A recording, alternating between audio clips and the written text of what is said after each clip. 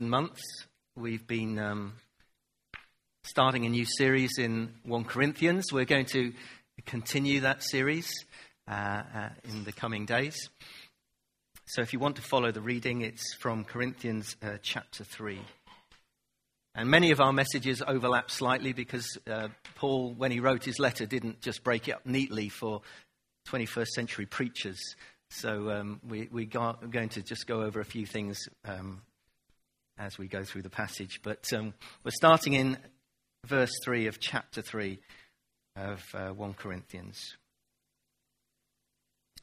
You are still worldly, for since there is jealousy and quarreling among you, are you not worldly? Are you not acting like mere humans? For when one says, I follow Paul, and another, I follow Apollos, are you not mere human beings? What, after all, is Apollos? And what is Paul? Only servants, through whom you came to believe. As the Lord has assigned to each his task, I planted the seed, Apollos watered it, but God has been making it grow. So neither the one who plants nor the one who waters is anything, but only God who makes things grow. The one who plants and the one who waters have one purpose, and they will each be rewarded according to their own labor. For we are God's fellow workers in God's service, and you are God's field, God's building. By the grace God has given me, I laid a foundation as a wise builder, and someone else is building on it. But each one should build with care, for no one can lay any foundation other than the one already laid, which is Jesus Christ. If anyone builds on this foundation using gold, silver, costly stones, wood, hay, or straw, their work will be shown for what it is, because the day will bring it to light. It will be revealed with fire, and the fire will test the quality of each person's work. If what has been built survives, the builder will receive a reward. If it is burned up, the builder will suffer loss, but yet will be saved, even though only as one escaping through the flames. Don't you know that you yourselves are God's temple and that God's Spirit lives among you? If anyone destroys God's temple, God will destroy that person. For God's temple is sacred, and you together are that temple. Let's just pray. Father, we want to be a people of word and spirit. And we thank you that we have the Bible in our hands and we can read it and study it together. We can read it in our homes, in our quiet times and places. We pray that you continue to feed us and make us. Make us a church, Lord, that you can use more and more. Fill us with your Holy Spirit, we pray. In Jesus' name. Amen.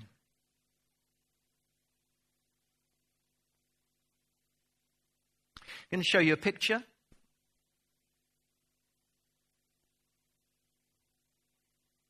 Does anyone know what this building is? It's in Pisa, that's right. It's the cathedral in Pisa.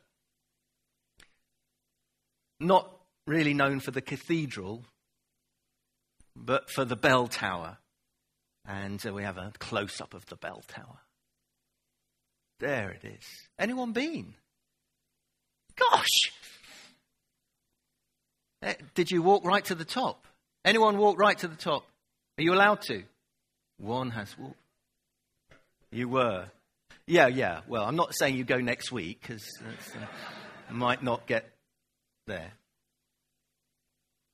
I was just doing some research, obviously on Google, about the cathedral. And it said that nobody knows for sure who laid the foundation, which is probably a good thing. It's probably the most famous building or most famous example of either faulty foundation laying or dodgy building works. And it's known for its 4-degree lean. some people have argued that the foundations were good, but it was later builders who were not wise in what they built on top of the foundation. And that during the building, it began to lean. It was noticed as they got to the second floor in building it. And then apparently they halted construction for 50-odd years, allowing the foundations to settle and strengthen them. Otherwise, it would have toppled over. So that's the sort of travel brochure for this morning. Why am I using that as an illustration for 1 Corinthians? I hope you can guess. Paul is writing to the church in Corinth. It's a church he loves. He planted the church there, and he spent 18 months there. One of the longest periods of time he spent in one place, teaching and preaching, establishing the new believers there. And he's writing later, as he has heard reports about what's going on in the church. And as we will go through this letter, there are lots of things going on in the church in Corinth. And he hears that the church is in danger of toppling over. It's leaning precariously. And one of the faults that he identifies is factions within the church. We've already heard about it in chapter 1, about people saying, well, I follow Paul and I follow Apollos, or I follow Cephas, and then the others saying, well, we follow Jesus Christ. But they were just as at fault as the others because they were putting everyone else down in their sort of superiority. There were sort of worldly divisions that Paul identifies, and he says these divisions stand as witnesses against them. So Paul writes to the church to remind them that the church worldwide, yes, and the church local in Corinth or in Chipping Campden belongs first and foremost to Jesus. And that our task as a church is to serve him.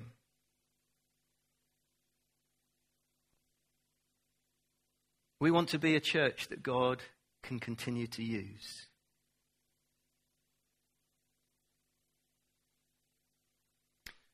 A church that God delights to use. And therefore we recognize and we agree with Paul there can be no other foundation other than the one already laid. Jesus Christ and him crucified. That if they take their eyes off him for a moment or build on any other foundation, it will collapse. Teachers were coming through Corinth, wisdom teachers saying, well, Jesus is okay, but there's much more that you need. That's just the beginning point. And Paul has to remind them, no, that's it. It's all about Jesus, his death and his resurrection. If they take their eyes off him or build on any other foundation, it will collapse. It reminded me of Jesus' parable about the wise man who built his house upon the rock. So we picked up from last week. In verse 5, we noticed that where we expect the word who, we get the word what. He doesn't say who is Apollos or who is Paul, which he could have done. But he says, what is Apollos? What is Paul? And he says, only servants. It takes attention away from the person to the role that they fulfilled. Paul is clear that both him and Apollos, and they were sort of gathering points for factions within the church, yes, they were used by God, and many of the believers came to faith because of them, but they're only servants. And the word that Paul uses is not the word slave, doulos, but he uses a different word. And it gives the impression of someone who waits on tables, a servant. If you want to have a waiter in your mind, you can have that. We wait at table to serve you. We serve the good news. We serve Jesus. Both of us, says Paul, are assigned by the Lord. I don't know if you ever go to a posh restaurant and you have a lovely meal and you want to, say a thank you to, who do you thank? You normally thank the waiter, but you don't say, thank you for cooking me a lovely meal. It was wonderful. Because you know he probably hasn't cooked it. He or she has just come to serve you. And whether that service may be good or bad, we appreciate that. You can leave a good tip or not. But I've said it in the past, would you give our thanks to the chef for this amazing meal? Compliments to the chef. Paul writes, I planted the seed, Apollos watered it, but God made it grow. God makes it grow. And that mystery that God does when he transforms lives and he brings new things and he forgives and he restores, only God can do that. Paul will, and he does, recognize that leadership is important and it carries huge responsibility, and leaders will be brought to account for the way that they lead, but without God's power, there's nothing. Unless they're building on the right foundation, there's nothing. That foundation is Jesus, who he is, what he's done. Without doubt, if you read about Paul and his life, there is no one, I guess, who worked harder to further the gospel, but he never ever forgot that he was only a fellow worker in God's service. He would be amazed that churches are named after him. The big name is Jesus. And any future church in Corinth would have to be, and notice when he says you are God's field, God's building, God's temple, it's God that comes first, isn't it? 3 times in verse 9, God comes first. He makes it grow, that intangible mystery. Yes, I planted it, Apollos watered it, but God made it grow. But all of us, the church, have a part to play. I have been over many years asked by several people, how has Camden Baptist Church grown the way it has? Have you ever, anyone ever asked you that? And we look at them sort of blankly and say, well, we don't know. God did it. It's a mystery. It's a mystery to us. So if I was to ask you who is responsible for the church's growth, who would you say was responsible for the church's growth? Don't shout out. Is it the pastors who are responsible for the church growing? Is it the leadership team that are responsible for the church growing? Is it the membership of the church responsible for the church growing? Is it God who's responsible for the church growing?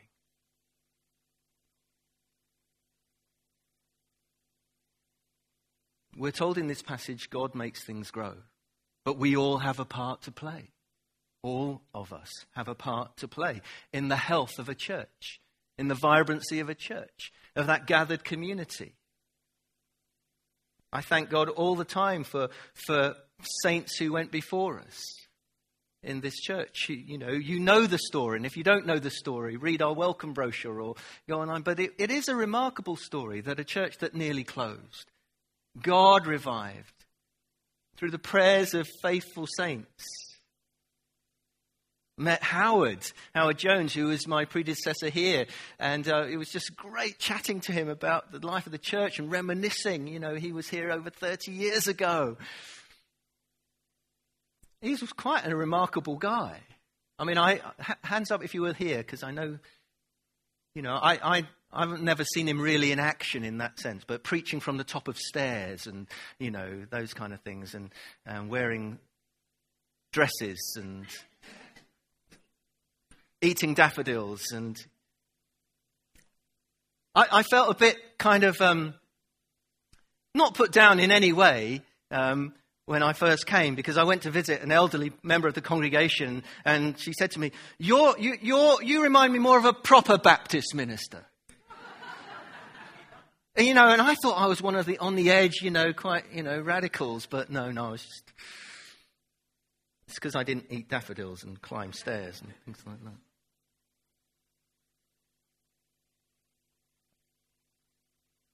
We're all responsible for the life of the fellowship. But God makes it grow, we know that. But there are things we can do. I remember coming to Chipping Campden from another church where the leadership meeting was 12 wise men. And the business would go on and on and on. I remember the first leadership meeting we had here, I said, we're just going to worship for the whole evening. We're not going to deal with any business. We're just going to worship for the whole evening and just pray. And eyes came upon me. And I was so encouraged because everyone went, great. The first church vision meeting, we didn't call them vision meetings then, church meetings. I remember saying, well, we're just going to worship and we're praying. We're not going to deal with anything else right now. I remember someone coming to me and saying the meeting went on too late because we didn't start the business till 8:30. And I said, where were you at 7:30? Because the real business started at 7:30. Because we are a people of worship and prayer and commitment to God. We're responsible for keeping those good things, aren't we? As a church. We've been praying for revival for 24 years. We're still praying because we haven't seen it yet. And if you want to join us on Monday, you're very welcome. And we've had ups and downs in the life of the church. We've seen incredible times where we've seen people just saved. There was some times when we were seeing people saved so regularly. It was just remarkable. And people ask, well, why can't you sustain that? I have no idea. No idea at all. We're preaching the gospel. We're seeking to reach out. And there are ebbs and flows in church life. We understand that. And in Corinth, there was the same. I know that some people who have been dear friends of ours have left the church for different reasons. But I can tell you honestly, no one's left the church because we've stopped keeping Jesus at the center. There are other reasons, and a myriad of reasons. And we don't kind of, we bless one another. If this church isn't for you, then there are other places that might be. We're cool with that. Paul addresses the Corinthians as worldly because they've started to form factions in the church. Disagreements about personalities. Maybe some of it was theological. I think more of it was personality-based. And Paul here just reminds the church, be a church that God delights to use. You have a role in saving the church from subsidence. And build with good materials. And then he writes in verse 10, each one of us should build with care. And he uses agricultural imagery and architectural imagery, God's field, God's building, God's temple. And building up the church is one of Paul's favorite pictures that he uses in his letters. But he is so clear. Only a church built on Jesus will survive. And every member, every part of it brings something to the building of the church. We're part of a team. Everyone has a part to play. There's an advert that just came to me as I was thinking about this, about the moon landings, but it focuses on the guy clearing up the rubbish at the end. I don't know if you've seen it. That every aspect, it wasn't just the people who did the maths. It wasn't the people who just sat at the consoles, but this guy just clearing up so that it can go on. Everyone has a part to play. Paul speaks of a day when the true nature of all our work, all our service will be revealed. And as a church leader, we are singled out for extra scrutiny on that day. The illustration Paul uses that what we build with, the materials we build with, will be tested. I don't think Paul talks here about judgment in the terms of our salvation. That's not what he's talking about. That all our works will be tested. Our salvation is about our faith in Jesus. We are secure. But he's talking about what we build will be tested. The quality of our work, the materials, the motives. And so he uses the illustration of building with gold or silver or costly stones, that even though the fire comes, they will emerge. But other things like hay and straw and wood will be burnt up. I used to use an illustration, children's thing, when I used to do assemblies and things about a house for a lifetime it was. This really wealthy man had an employee, and he said, I want you to build me a house. And the employee was a little bit grumpy with his employer, and he built the house, but he cut corners and he used rubbish materials, and he got it looking great on the outside, but he knew what it was built. And when he'd finished, the employer said, I've wanted to do this for so long. I've wanted to give you a property, to give you a house. And this is the house that I want to give you. And the man's face kind of falls.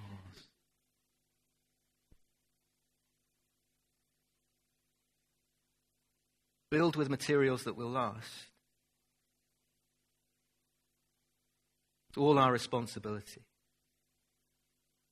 And so we challenge ourselves, each one of us. Are we building or tearing down? Are we encouraging? Are we thankful? Are we loving? Are we kind? Are we selfless? Are we humble? Are we wanting to be more like Jesus? Are we enabling others to encounter Jesus? Does what we do actually glorify Jesus? Does it promote love? And these things are gold within a church. Precious. Or are we negative? Tearing down, speaking against? I think that's what Paul means by the hay and the straw and the wood. It won't survive. We will survive because of our faith in Jesus. But Paul's challenge here is to be a church that God can use. And no doubt all of our work has kind of some mixed quality. I hold my hand up. Mixed quality. I'm sure some will be burnt up in the fire. But I am hoping some will not be. And then he ends by saying, do you not know that you are God's temple? And their idea of a temple is here that Paul paints is this community of people made for worship, to host the presence of the Lord, a place of encounter with God. Not that physical building, but we are the temple, he says. You are the temple, made up of people transformed by God's love and grace. All of us works in progress, but to be a display of Jesus' power and love. And just as God's presence dwelt in that temple, the Shekinah glory, so God's Spirit lives in us. So Paul, as he writes to the church, his concern is that we build on the foundation that is Jesus, no other foundation.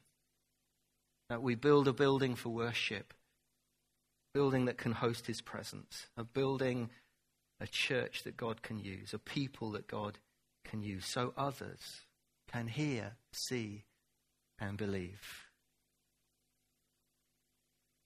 And that's why we come to worship. Sally's going to come and the band are going to lead us as we just come before the Lord and fall before him again and say, it's all about you and it's all for you. As worship comes, as we surrender and lay down our lives.